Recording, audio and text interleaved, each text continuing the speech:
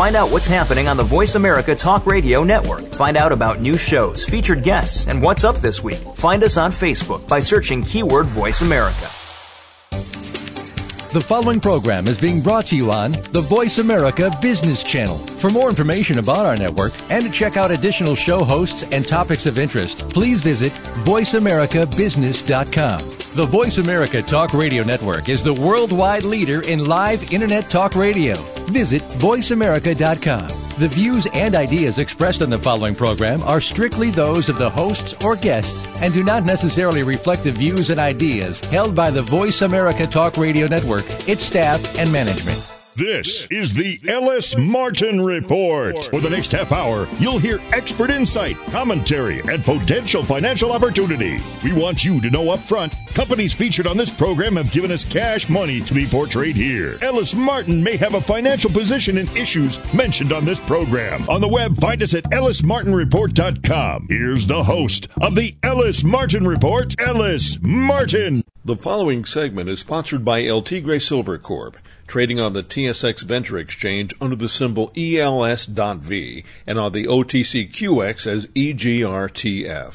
LT Gray Silver Corp. is focused on silver exploration and development in prolific Sonora State, Mexico. Find them on the web at ltgraysilvercorp.com. Join me for a conversation with a frequent guest of the show, David Morgan, the Silver Guru, an expert on money, metals, and mining, also a lecturer and an author. Mr. Morgan has written Get the Skinny on Silver Investing, available on Amazon.com.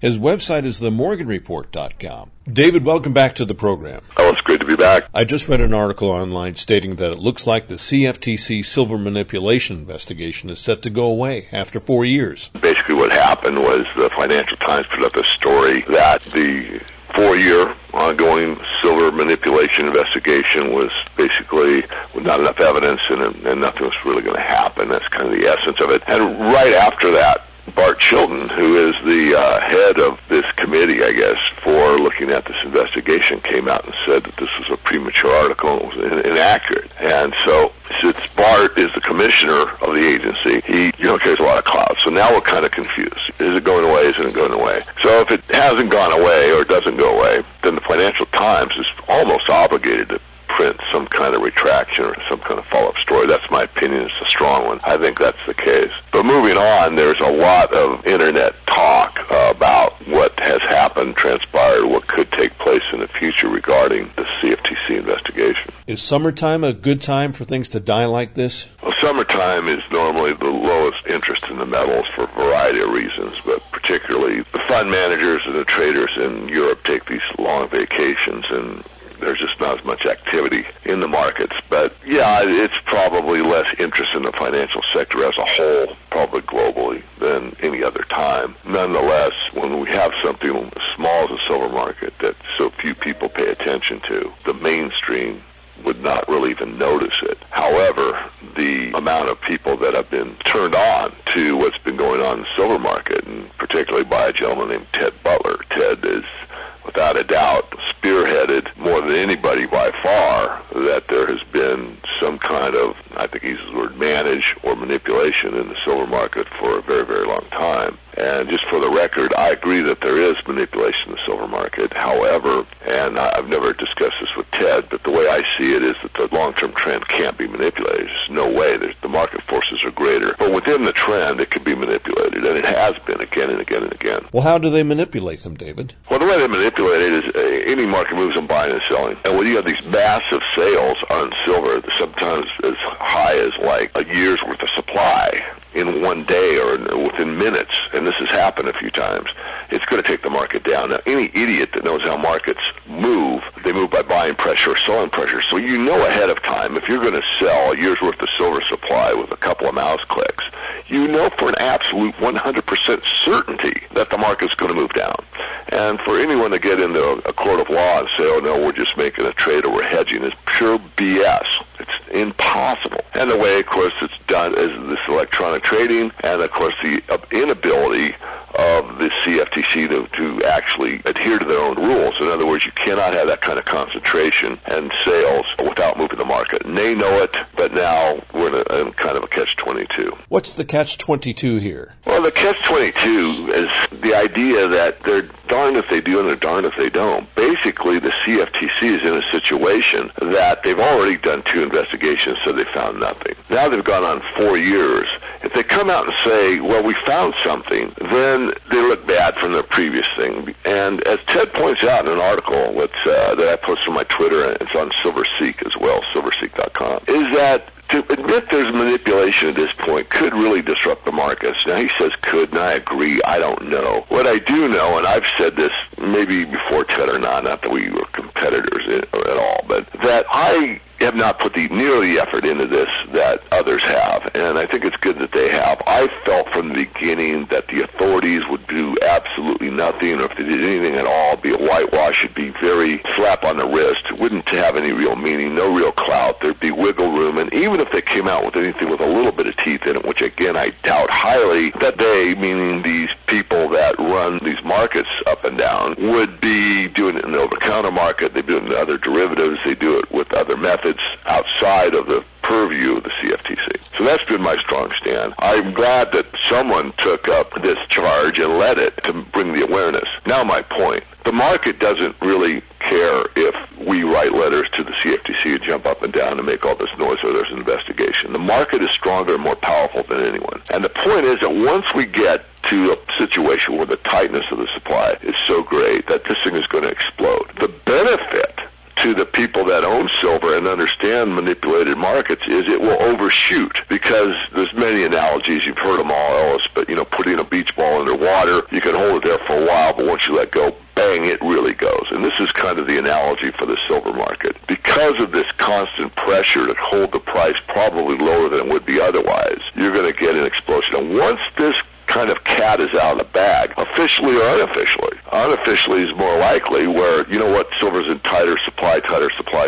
You know what, somebody can't even get it on time, and that type of thing starts hitting the internet. Then you're going to have a feeding frenzy, in my view. You're going to have people that say, oh, wow, I'm getting on now. Silver went up $2 yesterday. It's going up 2 tomorrow, and it goes up 4 the next day or whatever. And I really don't like those kind of markets. I mean, they're very, very difficult to trade. Of course, since I'm long and I expect this to be moving up substantially, I'll be benefiting greatly. The problem with these kind of massive moves like that in a short period of time is it's really hard to get in and out, and there's all kinds of volatility. But that's what I believe will take place. So whatever the official wording is from the authorities, it doesn't really change the significance of what has been going on over time. Can we expect silver stocks to follow in the volatility? Absolutely, it will happen, especially if I'm correct about silver being in a very tight supply, is people that can't buy silver, or perhaps think, it's back above 50. Now I know it was once at 5, 10 years ago. I don't want to buy it. It's too high. It's too volatile, but they'll buy the silver stocks. In fact, that's exactly what I think will happen further on in the cycle, is that people that missed it, and quite honestly, I think that's the way to catch up to the people that were able to buy silver at between 5 and 10 and gold between, say, 300 and 500, is to buy the underlying mining equities, because these things are so beat up right now. They represent the best value in the precious metals arena, and they are such a small amount of the stock market as a whole that once money starts pouring into these equities, they'll overshoot quite a bit, I think. So there's lots of opportunity ahead. There is just a very volatile situation, and it won't, I don't think, take much to ignite it. We'll be right back. The Ellis Martin Report is sponsored by El Tigre Silver Corp, trading on the TSX Venture Exchange under the symbol ELS.V and on the OTCQX as EGRTF. Silver has been considered a precious metal for 6,000 years and currency since 600 BC. It's been commercially mined in Mexico since 1530 in mineral-prolific and mining-friendly Sonora State, where El Tigre Silver Corp's 5,000-meter drill program is now underway. El Tigre's properties with gold and silver mining concessions span approximately 267 square miles. With an attractive share structure and a strong, proven management team, El Tigre Silver Corp is poised to identify a resource in an area that from 1903 1903 to 1938 produced 75 million ounces of silver and 380,000 ounces of gold. Additionally, their tailing stockpile is currently progressing to production. Learn more about El Tigre Silver Corp by visiting their website, eltigresilvercorp.com, or click through El Tigre's logo on the homepage of our website, ellismartinreport.com. We're just over 2 weeks away from Labor Day weekend and a possible fall rally. This would be the time to make a few strategic investments, whether it be bullion or precious metal stocks, correct? I believe so. I mean, I'm on record with my paid membership in the public domain doing shows like yours. I said long-term buy and hold investors that are going to take possession of metal, that anything under 30 is a great buy. Now, we've been under 30 for quite some time. Now, when I first made that statement, one of my new subscribers said, you're a genius. It's under 30, and it popped up above 30, and he wanted to know what to do, and, I can't give individual advice. I mean, each individual kind of has to make up their own mind. If he had a huge position, he probably should have hedged it once it got above 30 and made sure that he hedged below 30. The point is, I'm on record as saying that. I'll stand by that. I don't think that we're going much lower. Sprott has bought more silver through the Physical Silver Trust. I don't know how much has been delivered, but I'm going to try and find out. And regardless, last time that he made a purchase of 10 million ounces, this one is about 8 million, it moved the market up over $2. So if he started at, the 27 level, 28, 29, 30-ish, something like that, I expect that. I really do. Now, time will tell if I'm right. How does one become a follower of David Morgan and the Morgan Report? It's quite easy. There's several ways. In fact, the one that seems to be the easiest and most popular is to go to our YouTube channel, and that's just called Silver Guru, Silverguru. I put out all of the audios I do, like yours, Ellis, the videos that I make independently, some of the conferences that are filmed, just about anything in the public domain goes on that channel. Let's say you're a little on the lazy side, we basically collect those during the week and we send them to you weekly on the free letter. And that's absolutely free. You just go to themorganreport.com and sign up for the weekly, it's usually on Saturday, e-letter, and that usually, again, collects all of the audios and videos that are done during the week. And additional to that, we usually take a question a week and put that in the report or into that free letter. On top of that, there is a paid service. There's 3 of them. They're beginner, intermediate, and advanced. The beginners buy and hold investors. The intermediate is look over my shoulder with the first letter, and that talks about intermediate term moves in the markets. And the last one is the Call to Mastermind series, and that's for advanced, very dedicated investors, particularly in the precious metals. David, once again, thanks for joining me today on the program. The pleasure is all mine. Thank you. I've been speaking with the Silver Guru, David Morgan. Find him at themorganreport.com. Listen to the segment again on the podcast page of our website, ellismartinreport.com. This segment has been sponsored by El Tigre Silver Corp, trading on the TSX Venture Exchange under the symbol ELS.V and on the OTCQX as EGRTF. El Tigre Silver Corp is focused on silver exploration and development in prolific Sonora State, Mexico. Find them on the web at eltigresilvercorp.com. The following segment is sponsored by Expedition Mining, trading on the TSX Venture Exchange under the symbol EXU.V. Expedition has 2 dynamic gold projects in the Yukon and 3 in Nevada. Find them at expeditionmining.com. Dudley Baker is the editor of PreciousMetalsWarrants.com. Mr. Baker has 35 years of accumulated knowledge and experience in trading stocks, options, leaps, futures, options on futures, and warrants. In March 2005, he founded and launched a new investment market data service, Precious Metals Warrants, which provides detail on all mining and energy company warrants trading on the U.S. and Canadian exchanges. As part of his service, he provides insights as to when insiders are buying and selling and issues buy and sell recommendations based on his research. Dudley, welcome back to the program. It's always good to be with you, Ellis. We're in the middle of August and winding out the summer before Labor Day. Isn't this the time to position ourselves with precious metal stocks before a possible fall rally? This just seems like an incredible time to me. What's interesting is that gold and silver, they're inching up little by little, and it's happening in such a subtle way. I think everybody's just kind of lulled to sleep. And a little bit of activity starting in some of the stocks, moving up. It's just reaching the point I think it's going to explode to the upside. Surely this is a great time in this really quiet period of time. Dust off your favorite list of resource stocks or join us with our services. We've got a lot of great names that we follow coming from different perspectives. And it's pretty cool, but I think the message is listeners need to be on board real soon. With the market more or less flat, though, and no real exciting trading activity going on at the moment in general,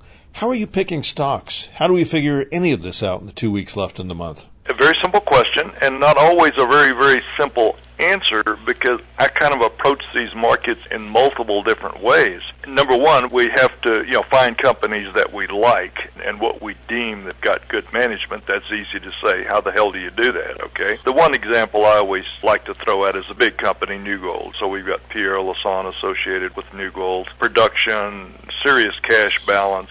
Hard to argue with the story. Production in 3 or 4 different countries: Canada, Mexico, Australia, United States, and it's like, man, that's a good story. That's one that's really, really simple. Once we find a company, and of course we do like to also see that the insiders are actually buying on some of these stocks. They're not always buying in our stock, but we'd like to think that it's, you might say, insider neutral. If there's little or no insider activity, where we cannot say that we're aggressively bullish just because of the insiders, and it's not more than one individual selling, that we're going to say we've got to be insider, just to be insider negative. We just would not touch it if we've got multiple insiders that are selling that stock. Do you expect insider activity to pick up during the next couple of weeks? Well, it sure would not surprise me. The insiders are still sniffing around a lot of our companies that we follow from that perspective. If you find a company you like, you got the management, the insiders are buying. Now what you think is like, let's just stay with the New Gold theme, okay? As an investor, I always ask myself, okay, is there another way I can play the New Gold story? Do they have a long-term warrant that will give me better leverage, where I can make more money down the road when the bull market gets going again? We're going to make more money by buying the warrant than the common stock. And in the case of New Gold, yes, they do have a long-term warrant. In this case, they have a warrant A that goes out to 2017. I mean, almost 5 years from today. That's pretty incredible. Interestingly, too, the last day or two, I've been spending a lot of time refreshing in our warrant database. I have some other detail on all of the leaps, like options, but long-term options, on all of the resource companies. We've brought this up to date. A lot of the resource companies, again, New Gold included, has a long-term leap. Right now, the leaps, all of this data is all available from Chicago Board of Trade, CBOE.com. It takes you hours literally to go through to cull out just the resource stocks. What I do is I just make this available to all of our subscribers at preciousmetalswarrants.com. You just click on a link. I've got it all right there for you. For all of the companies, the link that takes you straight to the option chain, the leap chain for that particular company. So it's really pretty cool. Right now, the furthest the leaps are going out in time is January 2014. We're sitting here, what now, 18 months, year and a half, muscle menos. Interestingly, this is the time frame, January, February 2014, that I see, based on Fibonacci work, etc., that we could have a significant peak in the market. So I think our timing could be really good, even though I would love to have more time than January 2014, and that's the furthest that these go out. What would you like to have more time for? Well, I'd like to have more time on those leaps. In other words, to buy more time than January 2014. So that gives us 18 months. And of course, if this rally gets started really, really soon, I think this 18 months is going to give us an incredible time window to capture some great gains. Now, the reason that we can't get too much involved in the options and leaps, as you can imagine, on all of the resource companies that do have the options or leaps trading, there are so many different variables that come into play. The expiration date can vary, company to company, whether you want something that's just 6 months or a year and a half, etc. So a lot of different factors, a lot of different strike prices come into play. It makes the warrant analysis really, really simple, because with a warrant, there's only one warrant normally, and here's the expiration date, and here is the exercise price. That makes it very easy for us to do some leverage calculations, which we provide all of our subscribers. They all get to see these leverage calculations. But when it comes to the options or the leaps, there's so many different choices. It's impossible for us to go through. Now, what we have done here over the last couple of days is we're putting comments where we feel that we've got some relevant comments on some of the companies that have leaps, to just say, this looks interesting, that looks interesting, encouraging you to, if one is so inclined to be looking at the leaps, possibly we just give you one or two choices on strike prices. And normally we'd be looking at those probably strike prices that would have the largest open interest number of contracts that are open, because this is going to get us back to liquidity. buying stocks, we're normally looking for the liquidity factor. When it comes to options, this can also be a factor as well. You got to be fairly savvy in order to know how to do this, but with the links that we are providing in the LEAP section that we're updating here, we're hyperlinking everything back to Yahoo, to the LEAPs on all of the different companies that do have LEAPs that are trading. I'm personally kind of excited about some LEAPs that are out there too. There's a whole lot of resource companies that, let's face it, do not have warrants trading, but they do have some LEAPs, that many of them that'll take us out to January 2014. That's pretty cool. Instead of buying the common stock, you can actually take a look at some of these longer-term LEAPs. Again, that's kind of on my short time frame of 18 months out from right now, but I think that's just enough that's going to give us all the goodie here. So, again, while these stocks are still really low in price, I think this is a great time to be considering this. What can our listeners do to get educated? Anybody listening, if they are not subscribers, if they have not been a subscriber in some time, at least to preciousmetallswarrants.com, give it a shot, because I'm excited about what we're able to provide you on the warrants, but as well on these long-term LEAPs, because everybody listening here is in the resource game, and you're going to be excited to see all of the companies that have LEAPs that are trading. And I give you the link to these LEAPs, and it's right here in front of you. I'm excited about this whole sector. Do you teach newcomers about warrants and LEAPs? On the warrants, we'll admit there's not a lot of information out there in the universe, even though they go back into the 1920s with warrants. If you'll come to our website, preciousmetallswarrants.com, you're going to find that we created a learning center. And so we've got a lot of the basics, the definitions and examples and all of this for you, glossary of terms, all laid out. Because it is an awareness, and I won't mention names, but there are some other newsletter writers that have been in business for 20 or 30 years, and months ago one of them asked me, he said, "Dudley, what is a warrant?" And I'm thinking, oh my God, these are professionals, and you think that they would know all of this stuff, and they don't. It's incredible. But there we've got a learning center on our website. Now, when it comes to options and LEAPs, the big company is Chicago Board of Trade, the CBOE.com, where there's all kind of educational information and all of this. So, we give you the link to their website. They're the experts when it comes to the option. You really think about it, I think what happened probably back in the 1960s, 1970s, a long time ago, right? A lot of listeners weren't even born probably. And it's like back then, guys, warrants, that was the only game in town. It was almost pre-options and LEAPs. And there was another service by Sidney Freed, the RHM Warrant Survey. I was aware of this back then. I was a subscriber, and I basically follow all the teachings that Sidney Freed did way back in the 60s and 70s. Very, very simple. But what happened was around 1980. Think about it. The Chicago Board of Trade, the options started trading. It all came into being. So now, all of the marketing dollars, the big brokerage firms, you'll see everybody's fighting for your business to be an option trader or to be a futures trader. And why is that? Commissions. It's all about commissions. And so warrants literally have just gotten left out of the educational process and everything. We're one of the few, or the only one, that's really got a service that's going to give you leverage calculations, going to give you all of the warrants trading on the resource sector as well. We'll be right back. The Ellis Martin Report is sponsored by Expedition Mining, trading on the TSX Venture Exchange under the symbol EXU.V. Expedition has assets in the Yukon Territory as well as Nevada. Over 12.5 million ounces of gold have been produced from the Yukon since 1896, with a present-day worth of approximately $15.6 billion, and the territory is still relatively unexplored. Many of the known mineral occurrences are yet to be thoroughly investigated with modern exploration technologies. Expedition has recently begun its Joy and Mount Mervyn projects. These properties are located along the Rackla Gold Belt in the Yukon. In Nevada, Expedition Mining has 100% interest in 3 gold exploration properties located within the Walker Lane Mineral Belt. Like the Yukon, Nevada is one of the top 10 jurisdictions worldwide for encouraging mining investment. Nevada hosts many world-class gold deposits being exploited by major mining companies. With a strong management team, cash in the bank, and potentially prolific resources in the Yukon and Nevada, Expedition Mining is well positioned for upward momentum in the resource sector. Visit their website, expeditionmining.com. And we're back.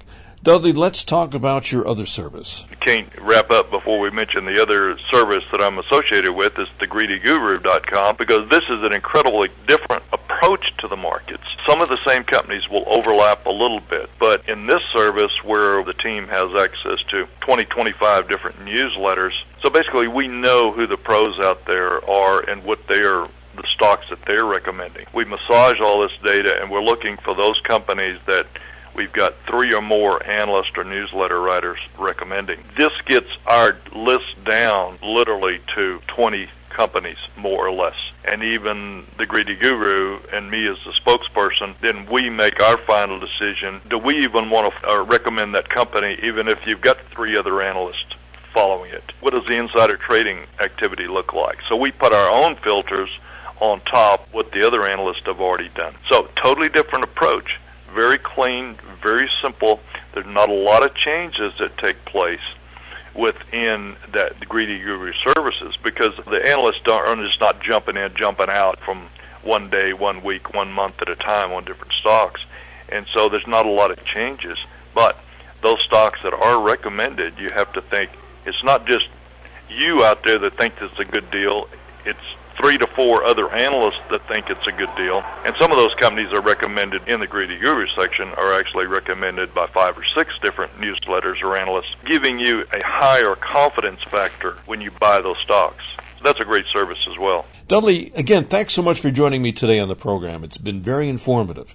I look forward to speaking with you again next week. Always a pleasure, Ellis. I've been chatting with Dudley Baker of PreciousMetalsWarrants.com and TheGreedyGuru.com. Listen to this segment again on the podcast page of our website, EllisMartinReport.com. This segment has been sponsored by Expedition Mining, trading on the TSX Venture Exchange under the symbol EXU.V. Expedition has 2 dynamic gold projects in the Yukon and 3 in Nevada. Find them at expeditionmining.com. Ian Chalmers is the managing director of Alkane Resources, trading on the OTCQX under the symbol ANLKY. Alkane has significant assets of zirconium in its Dubbo Zirconia project, with rare earths and rare metals, and then gold in its Tomingley Gold project, as well as copper in New South Wales, Australia. Ian, welcome back to the program. Oh, hi, Ellis. Now, I wasn't aware of all the projects that Alkane Resources has had over the years, evidently. We've covered the Dubbo Zirconia project. We've spoken about the Tomingley Gold project. And then, seemingly out of nowhere, while everyone is on summer vacation here in North America, you sell your interest in a McPhillamys Gold project, a joint venture that you have with Newmont Exploration, a subsidiary of the giant Newmont Mining, for a paltry $75.6 million? Correct. Now, why didn't we know about this? This is great news. Congratulations. What are you going to do with all that cash or stock? Well, look, it's interesting. It goes back a long way, and it's just part of our exploration activities. And because when you have development projects, people don't take a lot of interest in what you're doing in an exploration sense. But we actually discovered McPhillamys back in 2006, and by 2009, I think, or 2010, reported the 3 million ounce resource there. And at that stage, the joint venture was with Newmont. They came in and they earned a 51% interest. And sometimes the markets tend to take a sort of a slight negative view of when you're in joint venture with majors. I mean, you have 49%, therefore the major dominates the timetable and dominates what's being done. So in that sense, it sort of got pushed down the recognition pile, even though it probably still rates as one of the best greenfield gold discoveries in Australia in the last sort of 5 years or so. So yeah, it was important. It was very important to us. When you have a major like Newmont who's there looking all the time around the world at all their different opportunities, McPhillamys probably slipped down their list of priorities a little bit, and it wasn't going anywhere. Unfortunately, the Regis opportunity came out, Regis Resources opportunity came out, and it seemed like a smart thing to do, sell the project 100%, because obviously Newmont were party to that as well. And then we felt we'd sit back and hang on to the Regis shares and go for a ride with them and get some return out of the project when they put it into production. Now, the good thing about Regis is that they're already a gold producer, probably heading towards 300,000 100,000 ounces a year and maybe greater. And then with McPhillamys coming on stream in maybe 3 or so years' time, they might be a 500,000 ounce gold producer. So they're a very substantial group, very substantial production capacity. And the shares to us, if you like, going into the bank account, they'll sit there. We have no need or desire to sell the shares at this point in time, but we'll sit on it and just see what happens. And it's interesting, I mean, given that the deal was done at a base price of $4.20, and today Regis are already trading at $4.70 something, so we probably made $10 million since we did the deal a week or so ago. So it's useful, but it's a bit like a bank account, having it sitting there in the bank account and hopefully accumulating over the next year or so. What was the cost to acquire and explore or define that project? What was your investment? Our investment's actually quite small. I mean, we acquired the ground by applying for an exploration licence. I mean, you apply for these licences as long as there's no conflicting land use or other exploration titles in there. We were granted that back in, about 2000. We did some work on it in 2000 and then sort of slowly got tied up doing Tomingley and tied up doing Dubbo, and that's ultimately why we farmed it out to Newmont. I mean, they came to us in 2000 and said, look, we've done a bit of a geological analysis of that region, you've got some good properties, would you be interested in joint venturing? And at that stage, the prime target was a different project, not McPhillamys. But the nice thing about it is that because they had no presence in that region, they allowed us to do all the exploration work. We put up the programs and budgets, they provided the cash to do that. And really, we finally convinced them that this area we call McPhillamys was worth drilling. So Alkane's exposure into the total project is probably less than $500,000. Now, over the subsequent years since the joint venture got rolling, Newmont have probably spent a total of $15 million. So it's a good return for them, and it's an extremely good return for us. It's an incredible return for you. Yeah, yeah, I think it's fabulous. I mean, in a technical sense, I mean, I'm a geologist, and I know how difficult it is to find 3 million ounce gold deposits. So I guess technically, my internal technical body was saying to me, don't sell. But in a corporate sense, it was a very, very smart and logical thing to do, and it just helps Alkane going forward over the next 4 or 5 years. Well, sure, that's a possible $5 billion resource. That's a liberal number, and certainly some shareholders might be saying, sure, that's 150 now, but what could it be worth down the road, and why aren't you developing it when Dubbo generates enough cash to get that into production? But McPhillamys never been your main focus, has it? No, it hasn't, and we understand those questions. In fact, we got some of those questions here when we made the announcement as to why we aren't doing it. The issue really is you can only do so much. I mean, we've got Tomingley ready to go and Dubbo a year or so down the road ready to go. We would have had to have gone and bought Newmont out, so we would have had to buy. They may not have wanted to sell to us, but we would have had to buy them out first, then do all the exploration and feasibility study work. That would probably take us, say, 3 years. It cost us $100 million, maybe more. Then to a point where we've then got to find another $200, something $300 million to develop the project. So we just weighed that up against where we're going with Tomingley, where we're going with Dubbo, and some of the other exploration projects, and said, look, because of the joint venture structure, we're really better off taking that in shares in somebody like Regis at this point in time, because we know that ultimately over the next 2 or 3 years we'll actually get a very substantial return back out of Regis without the risk and without the difficulties of putting another project into production.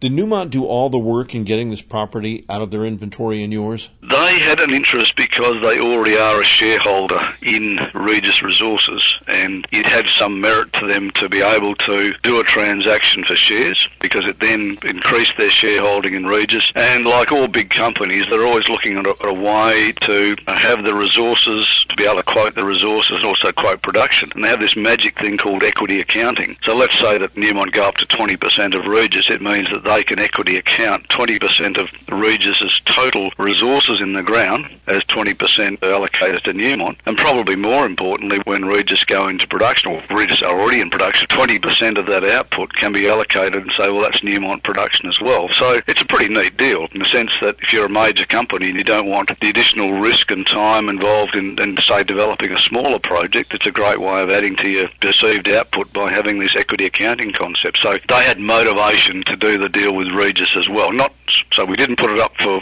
tender, we didn't put it out for sale generally. It was a deal specifically targeted for Regis. So is your remaining Tomingley Gold project a potential takeout candidate? Not really. It's too small. It's a modest project. It's probably 800,000 ounces in the ground there today. Over time, we think we could push it to 1 million ounces, but then the resource ounces sort of generally only equate or convert about 50 to 70% get converted into production ounces. So it's a relatively small project, and the reason we're committed to developing it is that it provides us with that bread and butter income, that $20, $30 million a year income that it'll generate for us. It's just a very helpful backstop or insurance policy should for some reason Dubbo get pushed out another year or two, or also to help us with our other exploration projects. And we have 3 very good exploration projects in the same region, 2 of which could easily turn into ore bodies in the next 2 or 3 years. So that cash flow coming out of Tomingley's, if you like, it funds the company independent of Dubbo. So that's the reason we've wanted to hang on to it.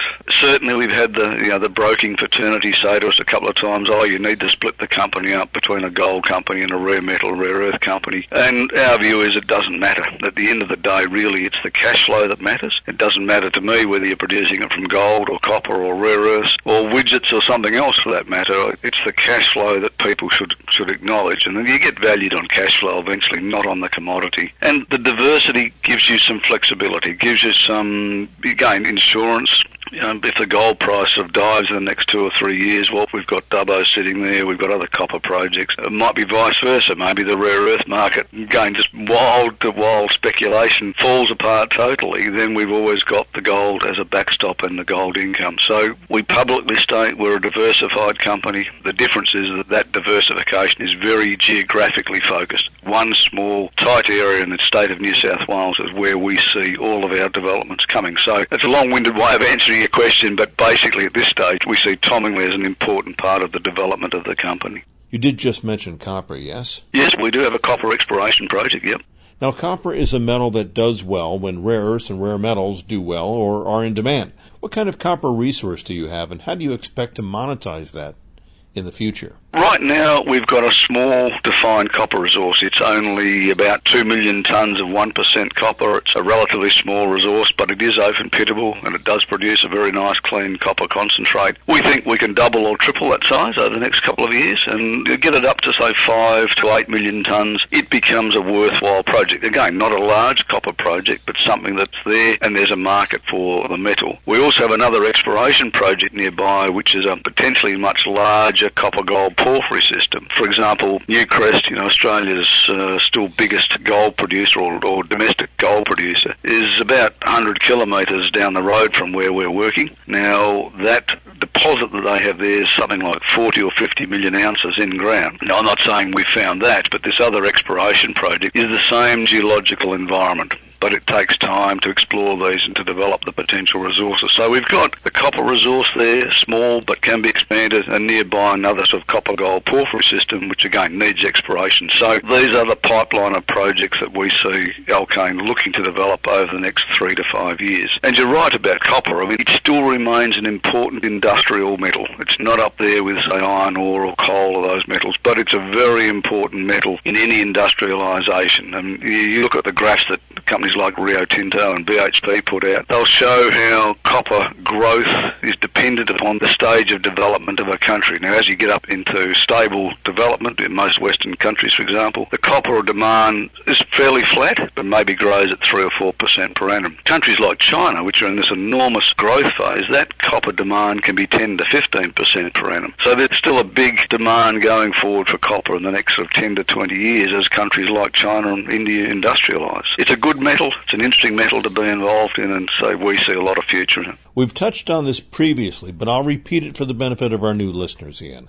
This is not a new company, and years ago you spent quite a bit of time staking out the area in New South Wales with the knowledge that down the road or in the future there'd be a market for everything in a polymetallic sense that you have found. That's always been the strategy. It's something we believed in the metals business. We believed in where it's going. We've certainly believed in the rare earth business. And said I've been involved in it for 25 years. Probably 15 years ago, I felt we were about to go through the transition where these metals would really start to come into their own as being new age metals or environmentally necessary metals, and that's all been part of the general strategy. So you're right. I mean, the company's been around for many years, but going back to our involvement, it's probably the early 90s, 1990 onwards, we really did put a big effort into building up our land position and then ultimately having the strategy of multiple developments. Let's talk about rare earths and rare metals specifically. While two of the largest companies in the space, Lynas and Molycorp, have experienced a bit of a takedown, and some of my peers are calling the sector somewhat of a bubble, the fact remains that you have memorandums of understandings, or MOUs, for probable offtake agreements for everything you'll have coming out of the Dubbo area, correct? That's correct, yes. You're right about the negative sentiment that's crept into the industry, and it's generally wrong. I mean, people have got to stand back. Okay, we did go through an enormous bubble-type effect back in early last year, middle of 2011, but it's now starting to stabilise, and I think over the next year or so you'll start to see prices stabilise again as demand picks up. And again, unfortunately, we're going through another flat demand time. But as demand picks up, those prices will start to come back to a level which is then long-term sustainable. And sure, the guys like Molycorp and Lynas are going to be there at the forefront with their big light rare earth production. There is still scope for other companies like ourselves with 4,000 to 5,000 tonnes a year of production, which aren't impacted to the same degree as the bigger guys, Lynas and Molycorp. So it's still a very good business. It's going through another transition that it will go through over the next, 1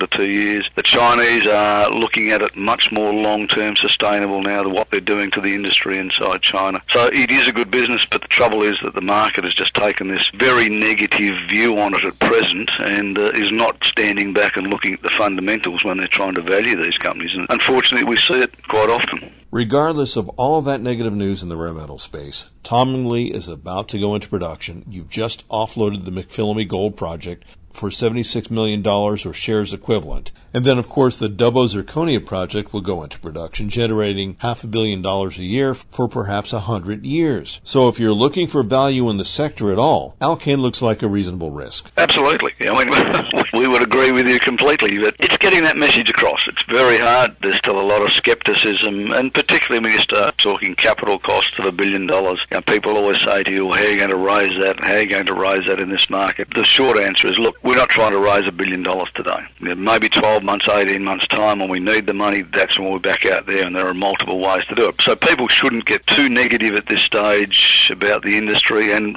about where Alkane will be in 2 years' time or 3 years' time. Well, Ian, it's been a fascinating conversation this week. We've covered a lot of proverbial ground, so to speak, in the mining business. I look forward to speaking with you again, as you have promised continuous news flow with regard to Alkane, and you have not disappointed. Thanks for being on the program. Thanks, Ellis. It's nice to talk to you too. Thank you. I've been speaking with Ian Chalmers, CEO and Managing Director of Alkane Resources, trading on the OTCQX under the symbol ANLKY. Find their logo and click through to the Alkane website on the homepage of our website, ellismartinreport.com. Join me now for an interview with Adrian O'Brien, President of Kermode Resources, trading on the TSX Venture Exchange under the symbol KLM. Kermode is an exploration and development company with a high-grade gold project in mining-friendly Nevada and 2 more in Canada, one of them holding a 43101 compliant 495,000 ounces of gold. We've got a great deal to talk about. Let's begin. Adrian, welcome to the program. Ellis, thanks very much for having me. Now, Kermode has 3 major projects in its portfolio. Which of these projects are you most excited about? Certainly the project we would be most focused on, and the one I think is the most exciting, is definitely our Eastgate project, which is about 2 hours east of Reno, Nevada. Nevada is a long-time mining state, a friendly jurisdiction, no political issues whatsoever. Not every company in the sector is as well positioned geographically. There's no question in my mind whatsoever that when you think about mining, you think about that sort of historic side of mining and exploration and that, your mind obviously goes to Nevada almost right away. You picture the old miner 49er up there in the dusty foothills looking for gold. I think Nevada evokes that image almost instantaneously for most people. Of course, above and beyond that, you've got some of the biggest gold discoveries ever made in that state. You think gold, you think northern Nevada. It's really that kind of thing. How was the Eastgate Gold Project selected specifically for Commodore? We were very fortunate to even get a chance to look at Eastgate. Eastgate has a pretty interesting background. The property was discovered in the very late 1800s, early 1900s. There's a big vein system running for a couple thousand feet that's known. We think it seems to go a little further to the north, but it's going to take some work to figure all that side of it out. But this is a project that has been sampled and drilled, reverse circulation drilling, by a few different majors and one junior company from, say, the early or mid-1980s through to about 2002. Very limited amount of work that's been done. But what that work that had been done proved was that there's a system there that's running high-grade gold, and when I say high-grade, you get a 1,200-foot section at surface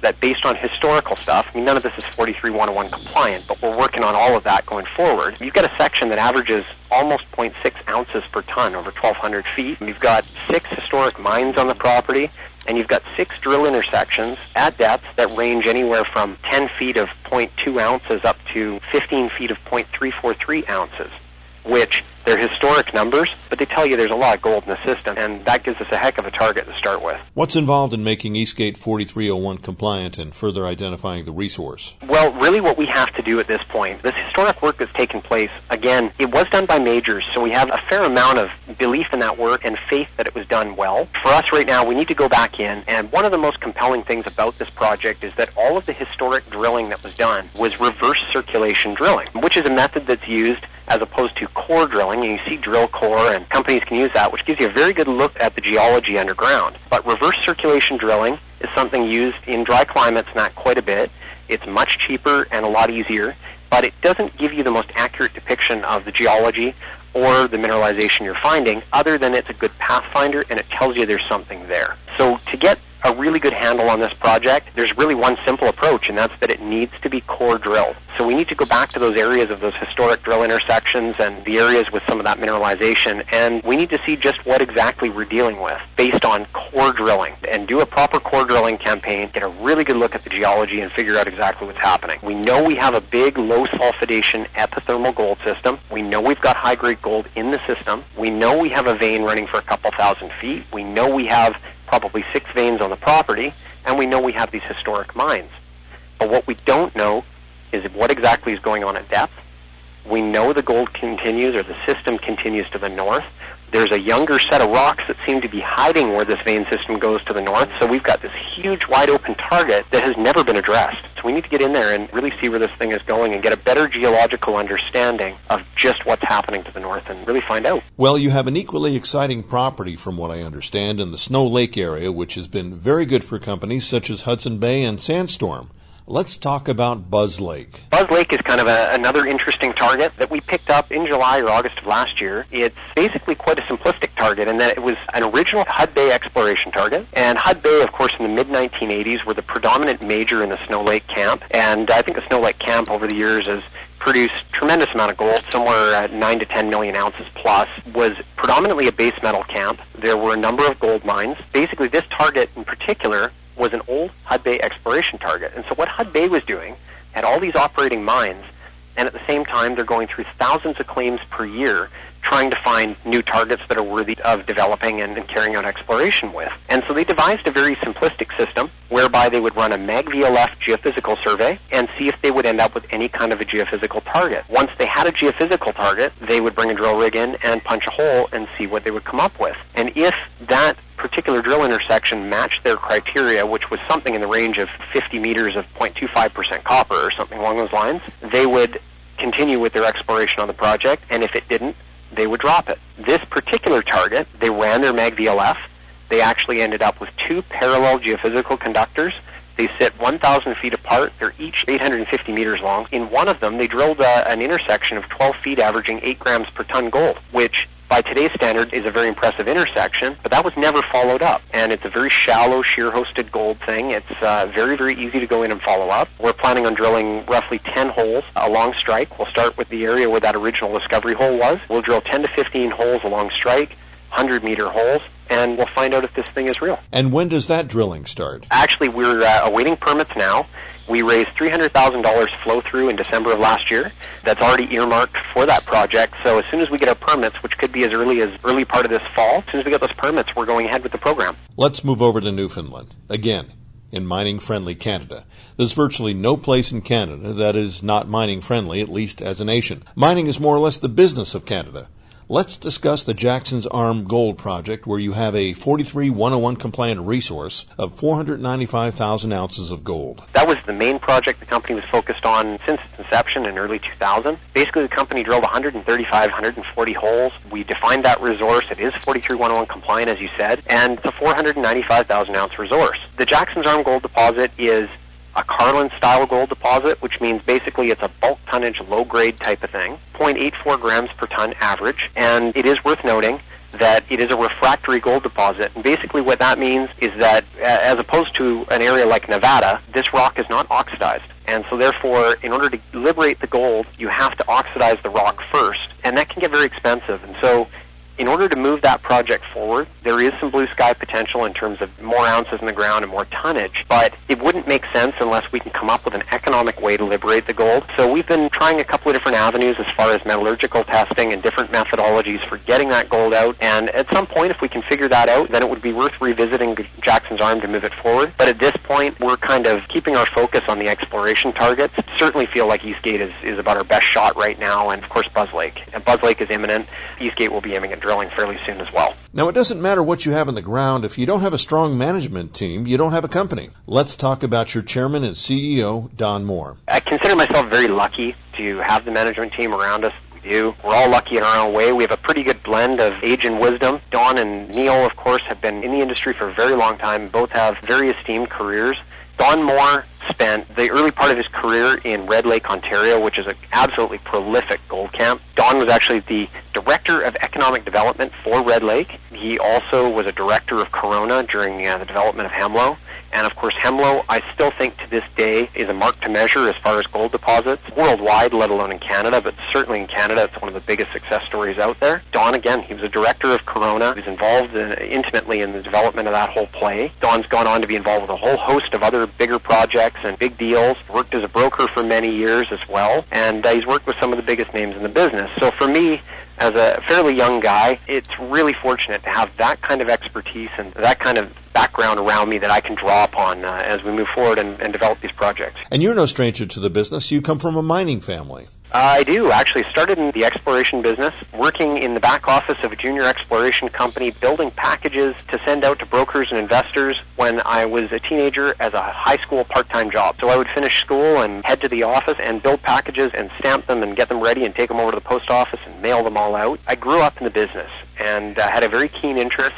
I always loved the exploration idea as a whole. You know, I think it's an exciting thing, and, you know, it harkens this image of that prospector out there in the hills looking for gold or whatever you might. It's quite an exciting thing, and so as a young guy, getting to spend a lot of time around some very, very well-known geologists and interesting people as I grew up, you know, I guess you could say the business is kind of in my blood at this point. I stuck with it all the way through and eventually sort of learned different aspects of the business and got to the point where I was kind of running my own deals, and now, of course, running Kermode. And as I said, I'm a fairly young guy, but it's still nice to have people around me that have that tremendous amount of experience so that I can use my own experience and, of course, draw upon theirs, and hopefully that makes us a nice, strong management team, you know? Well, the face of the resource business has to get younger to handle all the energetic challenges and demands of this decade. I'm kind of a firm believer in the new guard, so to speak. I think there's a fair amount of young guys out there trying to take over this end of the business and start moving these projects forward, and part of our story, of course, is that myself and another one of our directors, Steve Chan, also a young guy, we're kind of taking these projects and moving things forward with Kermode. I think for us, we have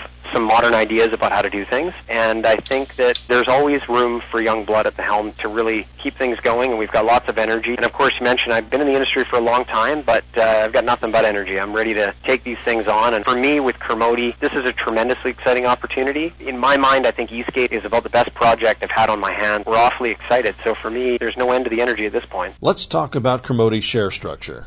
I think that in this point in time, particularly looking at sort of the global markets and the market for juniors themselves, there is no room for a sloppy share structure. I think that companies are going to have to be more diligent than ever now in maintaining their share structure, protecting their share structure, and I was just very fortunate with Kermode that management, up to the point that I came in last July, had done a tremendous job at protecting this share structure. The company only has 44 million shares out. That includes shares issued in December of last year when we raised the small flow-through for Buzz Lake. The previous financing that had been done, there had not been a financing done since 2007. So this company has never been rolled back.